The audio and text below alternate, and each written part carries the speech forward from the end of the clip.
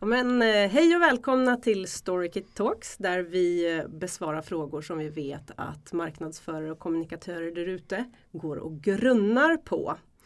Idag ska vi prata om en fråga som jag tycker är jätterolig och det är nämligen vad kan marknadsförare lära sig av journalister? Och vi kommer också komma in på hur ska min organisation göra för att jobba som en redaktion? Och med mig för att svara på den frågan så har jag Jesper Karlsson från Skandia. Hej! Hej, kul att vara här. Ja, men tack. Kan inte du lite kort berätta vad du gör på Skandia? Ja, min titel är ansvarig för Skandias redaktion. Och det betyder att jag jobbar tillsammans med alla andra i redaktionen med att maximera vårt budskap i alla våra kanaler. Och det på ett annat företag kanske det skulle heta content-ansvarig. För det är också en del av mina arbetsuppgifter. Men mycket handlar om att vi samverkar och synkar och maxar vårt budskap i alla kanaler. För det krävs för att kunna hålla reda på alla saker vi gör. Ja, men precis. Och jag tänker att bara det faktum att ni har valt att kalla det för en redaktion signalerar ganska mycket. Kan inte du berätta om varför ni har valt? Ja, men det finns många anledningar faktiskt. Och en anledning är ju att få bort alla silos, alla stuprör.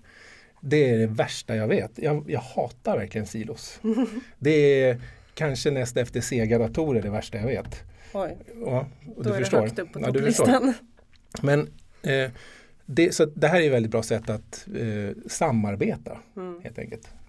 Och skapa bättre content, mer relevant content, mer aktuellt content, snabbare publicering. Men vi kommer in på alla de här grejerna sen. Ja.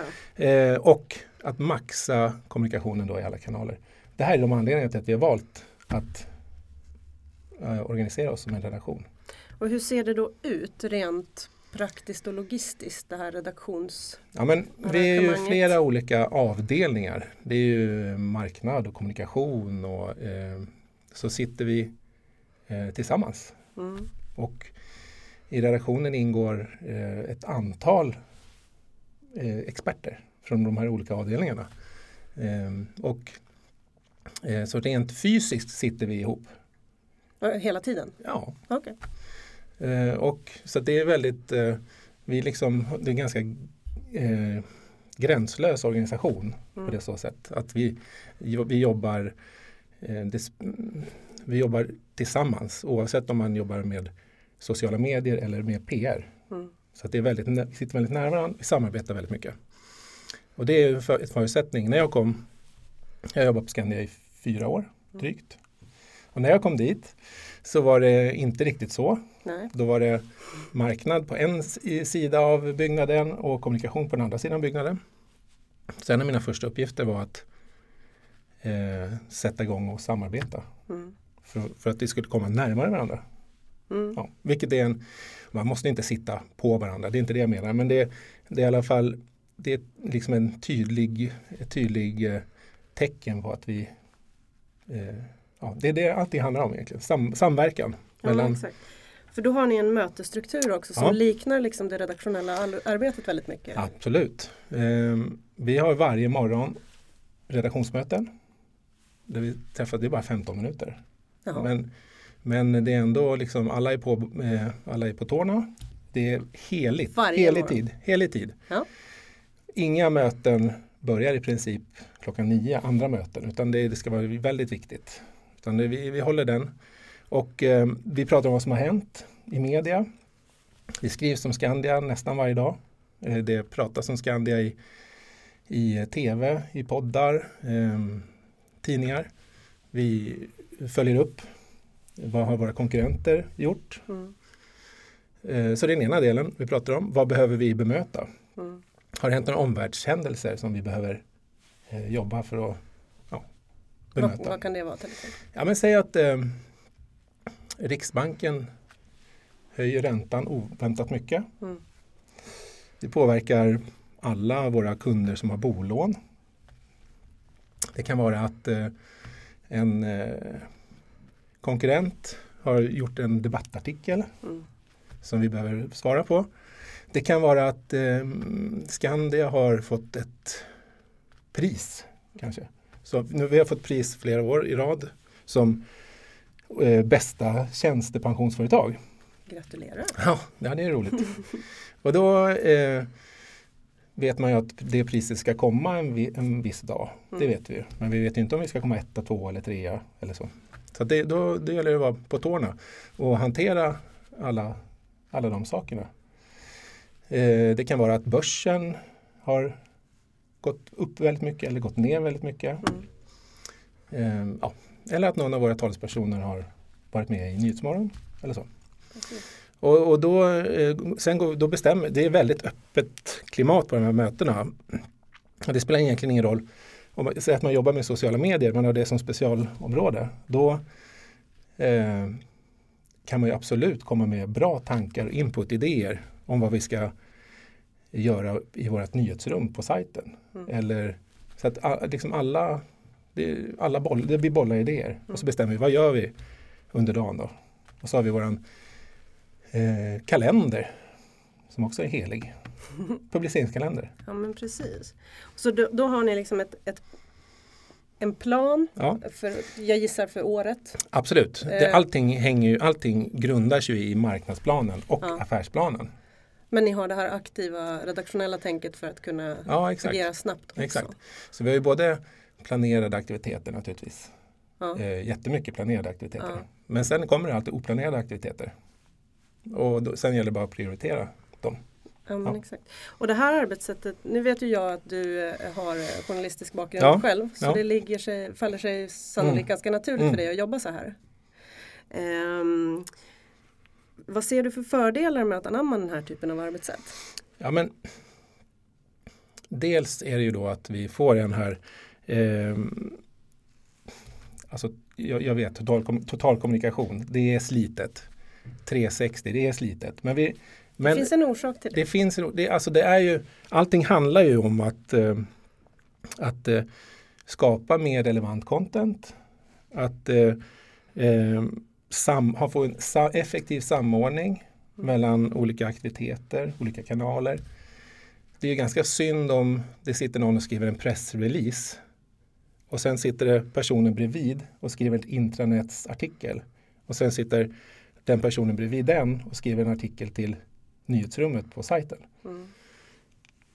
Om vi organiserar oss då som en redaktion, då kan vi mer dra nytta av, men jag håller på med det här, jag håller på med det här. Hur kan vi dra nytta av de grejerna tillsammans? Så mycket samverkan. Är det bara marknad och kommunikation eller är det också affärsdrivande personer i de här mötena? Ja, men vi sitter ju liksom, våran avdelning som heter strategisk kommunikation och marknad. Vi sitter ju bredvid online-säljgänget. Så att, och vi har ju liksom processer och mötesstrukturer då också. Men just i redaktionen så är det ingen från sälj som sitter. Nej. Men talespersoner sitter ju där. Och PR. Och sociala medier, nyhetsbrev. Alltså alla specialister sitter ju där. Ja, jag kan tänka mig att just eller i alla företag, men ett så stort företag som ert, att ni pratar om samma saker över hela organisationen, så att ni inte har ett säljteam som är ute och pratar pension samtidigt som ni gör en kampanj om, inte vet jag, en annan produkt. Superviktigt. Ja. Men vad finns det för utmaningar med att anamma ett sånt här arbetssätt? Det finns ju en del så här strukturutmaningar. Det märkte jag när vi började med det här. Att det är inte helt självklart för en organisation att men ställa om för att jobba på det här sättet. Det är ju mer agilt kanske än vad ett 160-årigt pensionsbolag är vana att jobba med i överlag i hela verksamheten. Och då få in det att man ska arbeta över gränser, kanske gränser som inte är, de är liksom inte utritade exakt på alla kartor, utan på våra möten kan det komma folk från kapitalförvaltningen, och om man håller på att jobba med någon speciell analys eller rapport eller det är något som har hänt på börsen, då kan det komma då drar vi nytta av folk på kapitalförvaltningen också. Så att det kan vara ganska gränslöst på det sättet att det inte är exakt utritat. Och att vi är då som sagt kommunikation och marknad som sitter ihop. Och det har ju fungerat jättebra, men det var inte helt självklart från början kanske. Nej, men finns det andra typer, förutom att det kan vara svårt att få organisationen att förstå det, finns det någon annan typ av utmaning i det här sättet att jobba? Ja, det är ju att jag skulle vilja säga att få den här totala samverkan mellan, jag sa ju det att jag hatar silos, och det antar jag att alla gör egentligen. Ja. Men det är ganska djupt inrotat i folk att man sitter i sitt eget. Ja. Det märker man ju. Så att den är ju en utmaning är då att få folk att lyfta blicken lite grann och tänka att hur kan det här inlägget som jag gör nu, hur skulle det kunna bli en video, eller hur skulle det kunna bli en artikel och liksom åt andra hållet också då? Jag tänker också, kan det vara svårt i den typen av arbetssätt som ni har, där ni dels har en marknadsplan och ni dessutom öppnar upp för liksom bollar ni bara tar på studs. Kan det vara problematiskt att prioritera i det här enorma flödet av historier som ni uppenbarligen vill berätta? Alla är ju superexperter på sina grejer. Ja. Och det är väldigt sällan som vi kommer fram till att det är väldigt oenighet hur vi ska göra kring någonting. Okay. Det är ju oftast så kommer vi ju överens på ett ganska smidigt sätt. Det här gör vi, nu kör vi, och då blir det enkelt att prioritera också. Ja, men och det är ganska givet ofta vad vi ska göra, tycker jag. Tror du att det här passar alla företag? Jag tror att det passar de flesta. Kanske inte alla naturligtvis. Men jag tror att det passar de flesta. Det är ett sätt att få bättre output. Alla på de här morgonmötena vi har. Sen har vi även veckomöten och månadsmöten. Och sådär. Men på de här framförallt på de här morgonmötena. Då är alla på tårna. Alla är liksom i publiceringsmode. Så att det blir en ganska operativ stämning. Ja, men nu gör vi det och nu gör vi det. Ja, men det gör jag, det gör du, det gör vi. Och då blir det väldigt kort sträcka från idé till publicering. Om man inte har det i planen då, sen ett halvår tillbaka. Men ja, du förstår vad jag menar. Ja, verkligen. Och den typen av klimat tycker jag passar de flesta organisationer. Ja. Och det är ju en fördel då om det finns ett gäng i den här redaktionen som har journalistiskt tänk. Ja. Som helst har en bakgrund som journalister. Kanske inte alla. Nej. Men en del av dem som är med i den här redaktionen tycker jag bör ha det. För att det underlättar ju jättemycket en journalist de är tränade som skribenter och tränade på att publicera. Tränade i research, och det kan vara vana vid snabba puckar. Alltså, man har inte 2 dagar på sig att slänga ihop en artikel. Men nu är vi inne på, nu har du kommit in på den brännande frågan för den här dagens avsnitt. Och det är ju just, vad kan en marknadsförare lära sig av journalisterna? Ja, det är verkligen massor. Ja, det tycker jag också. Ja. Så låt oss rada några saker. Jag tycker att det finns, men även åt andra hållet. Men framförallt kan en marknadsavdelning som kanske inte har en tradition av att tänka journalistiskt. Alla har inte det. Det blir mer och mer vanligt. Eftersom vi har mer och mer innehåll i företagens kanaler är ju liksom journalistisk natur. Sådär. Det är storytelling. Och har man då jobbat som en storyteller i media i flera år innan, det är en jättefördel. Alltså alla kanalerna flyter ju ihop. Vi jobbar ju till exempel mycket med native-annonser. Och det är ju det är i princip vilken redaktionell artikel som helst. Det är ju och där måste man ju tänka som en journalist. Nu får vi ju delvis hjälp, men vi gör mycket själva också. Och då är det ju jättebra att kunna tänka som en journalist. Om jag håller med om det. Jag tycker dels som du är inne på att hitta vinkeln och att kunna formulera sig förstås. De här givna journalist- eller skrivande människakunskaperna. Men som jag upplever det när jag är ute och träffar folk också, att faktiskt sätta fingrarna mot tangentbordet och få ur sig någonting. Det är ju journalister exceptionellt duktiga på, ibland nästan väl duktiga för att det går lite väl fort. Men det tycker jag är en egenskap som marknadsförare mer och mer måste ha. Man är van att vara beställare, men att faktiskt sätta sig och randa en bloggpost eller göra en video eller skriva en sociala medier-post. För många så tar det fortfarande emot. Det har man inte tid med längre, utan det är bara att köra. Och så blir det fel så får man väl göra om. Det kanske inte gäller för er på Skandia, ni är kanske lite mer noggranna. För i min värld så är det väldigt mycket så här, det viktiga är att det kommer ut, så får vi liksom ta nästa steg sen. Jag håller helt med.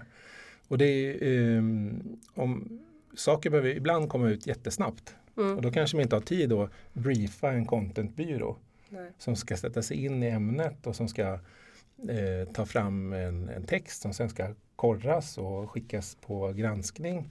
Då kan det ju i många fall vara jättesnabbt att bara slå ihop den själv. I liksom någon i vårt team. Och så har man den ute bara några timmar senare.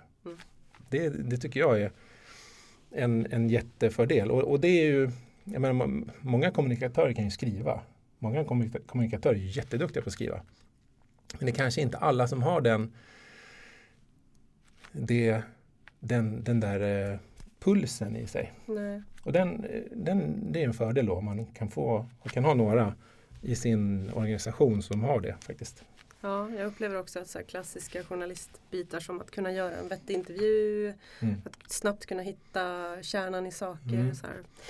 Och man är också deadline-driven. Ja. Liksom, i mitt fall lite för deadline-driven. Ja. Har jag ingen deadline så blir det inte gjort. Nej, men det är jätteviktigt. Alltså, så att, ja, men är den där texten klar? Ja, nästan. Ja, du vet, det blir ju inte så. Utan ja, den är klar. Den ligger för publicering. Nu drar vi ut den klockan 13 som vi sa. Ja. Det är ju... så att det finns många fördelar. Om vi vänder på steken då. Vad kan en marknadsförare lära en journalist? Ja, det finns ju också... risken då med... Alltså, när vi pratar content då tycker jag att självklart måste vi liksom, vad vill läsaren eller tittaren ha för något. Men i alla fall vi på Skandia kan inte gå för långt i alla lägen och publicera helt utan tanke på affär. Det går ju liksom inte. Affären är ju jätteviktig. Och då tänker jag att om en marknadsorganisation bara består av journalister, då kanske det kanske man kan gå lite för långt och hamna lite för långt från affären helt enkelt. Ja. Det kanske kryllar av extremt bra stories, men några av dem kanske kommer lite väl långt från ämnet. Ja, men så att, jag tror att men jag vet inte det. Ja. Jag tänker också att för jag har ju också journalistbakgrund som sagt, att hitta till det här strategiska tänket och också som ni verkar kombinera rätt bra, att tänka långsiktigt. Jag menar som journalist så har man ju oftast någon sorts, redaktionen i sig har ju någon sorts plan, men jag som journalist lever ju oftast för min story här för dagen. Ja. Så att tänka långsiktigt vad jag vill göra och vad det ska leda till. Det är ju det som journalister kanske inte i samma utsträckning behöver fundera. Nej. Nu kommer jag få jättemycket skit från en massa journalister som bara va? Ja. Men liksom, man är ju, alltså alla är ju anpassningsbara.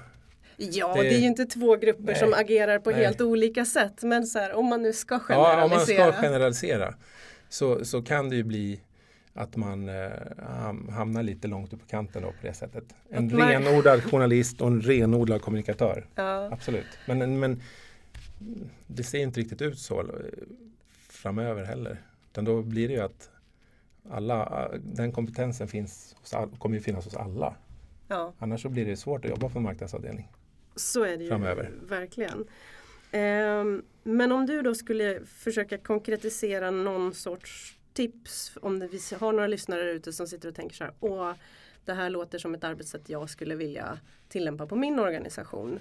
Har du några tips på hur man skulle kunna börja eller vad man ska tänka på? Ja, det har jag. Ja. Har du förberett några tips? Nej, men det är så här, jag tycker nog att man ska verkligen tänka igenom om det passar för min organisation. Är det verkligen så som vi ska jobba, eller är det någonting som vi har läst om att man bör jobba som? Men många kommer nog fram till att det är ett ganska smart sätt att jobba. Och då tycker jag att man ska börja verkligen med att förankra det här i alla ledningar. Och, för att det går ju att försöka springa hur snabbt som helst. Men om man då är folk ifrån ett antal olika avdelningar som ska jobba tillsammans som en redaktion. Man kan ju också formera sig som en fysisk redaktion, men det kanske tar betydligt längre innan man som marknadsavdelning bestämmer sig för att det ska bli en fysisk, alltså som en tillhörighet, en organisationstillhörighet. Ofta tror jag att det är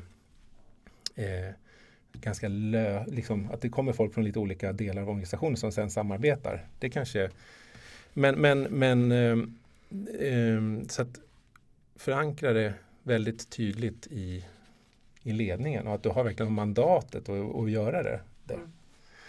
För att annars kommer det bli svårt att få, annars blir det svårt att få de här personerna från de andra avdelningarna att engagera sig i redaktionen. Ja. Sen tycker jag att det här med att sen är det samarbetet och planeringen och att bara börja få det mindsetet. Och då gäller det att ha de här mötena. Man kan ju tänka att det är onödigt att införa en massa nya möten. Det är alldeles för mycket möten ofta. Men jag tycker att den här typen av möten är lite mer operativa. Kom igen, nu kör vi möten lite grann. Det påminner väldigt mycket om produktteams stand-ups. Ja, det är klassisk stand-up. Ja. Och och den här tiden måste vara helig, annars blir det att det glider efter några månader. Då jobbar man inte så länge, utan då är alla på andra möten. Ja, jag kunde inte komma idag för jag hade ett annat möte klockan 9. Men om man då vet att det här mötet är viktigt. Och det mötet kan aldrig bli viktigt om det inte är förankrat. Då. Så det är det jag menar, liksom, börja med den. Men möten och sen på de här mötena då att vara kreativ, sätta på sig kreativ hatten liksom. För det har man ju kanske redan varit i marknadsplanen. Man vet vad som ska komma ett visst datum. Man vet vad man ska publicera. Det är förberett sedan länge. Det är en video eller en artikel eller vad det nu är. Men just då att det är det som är spännande också. Att det händer saker som man måste agera på. Och då kan man då, om man är i den här modet på de här redaktionsmötena, att det är väldigt kreativt. Ja, men så här kan vi göra. Då blir det väldigt kul också. Och sen så tycker jag att man ska ha man ska visualisera kalendern. Ja. Och det är ju, vi hade ju i början ett Excel-ark. Det var helt värdelöst. Okay. Helt värdelöst. Sen gick vi över till att ha det på en vägg där vi satte lappar. Så att vi hade liksom en fysisk kalender med lappar. En lapp var ett sociala medier-inlägg. Ja, jag tycker det funkar ganska bra. Det var ett jättekul sätt att jobba på. Och tavlan var jättestor så att det blev väldigt visuellt. Väldigt bra. Men sen gick vi hela organisationen över till Teams. Och då fanns det ett ganska hyfsat publiceringsverktyg där som vi samarbetar så mycket med, till exempel online-sälj och sådär. Då, och andra delar av byggnaden. Då var det ju så smidigt att ha en där som alla kunde se när som helst. och se den i mobilen, dra upp den på skärmar liksom. Så visualisera kalendern tycker jag är bra. Och sen ett annat tips är att börja prata om redaktionen i organisationen. För att liksom i hela organisationen. Inte bara att folk på marknad och kommunikation vet vad vi pratar om. Utan jag skulle vilja säga att alla ska veta att det finns en redaktion. Och vad den gör och vilka otroliga framsteg som görs. Affärsnyttan. Absolut. Superviktigt. Och tips på, jag menar, vi har ju ganska stort antal lokalkontor där ute. Och alla de kanske inte sitter på huvudkontoret. Och alla vet inte exakt vilken native-artikel som ligger ute. Alla vet inte exakt vad som sker hela tiden i sociala medier. Men då kan jag varje vecka skicka ut ett veckobrev till ganska många organisationer. Och det här gör vi nu. Ganska peppig ton. Att det händer saker mycket hela tiden. För det händer ju jättemycket. Men berättar man inte att det händer så kanske inte... det är inte så många som vet det. Nej. Naturligtvis. Ja. Och sen... jag tycker att man ska bygga redaktionens varumärke helt enkelt. Tycker jag är viktigt. Ja. Men sen tycker jag också att, som du var inne på det, att kör bara. Ja. Alltså, det är bara att, alltså det kan ju bli fel. det kan det ju. Och det har blivit fel. Men då ber man om ursäkt Då ber man om ursäkt sen. Oftast så är det ju inte hela världen. Nej. Så bara köra. Kör. Publicera. Gör en extra video. Gör en artikel. Tänk hellre säga ja än att säga nej. Och det är ju såklart en resursfråga. Man kan inte bara gå och säga ja till allting. För då drunknar man ju arbetar. Ja. Men om man har det som ett mindset i redaktionen. Att man hellre säger ja än säger nej. Då kommer man ju ha till slut kommer man ha fler artiklar i nyhetsbanken. Man kommer ha fler videos i sina kanaler. Du kommer att liksom bygga upp en bank av content som man sen kan återanvända till. Ja men verkligen. Jag tänker också, för nu kommer ju du från ett väldigt stort företag.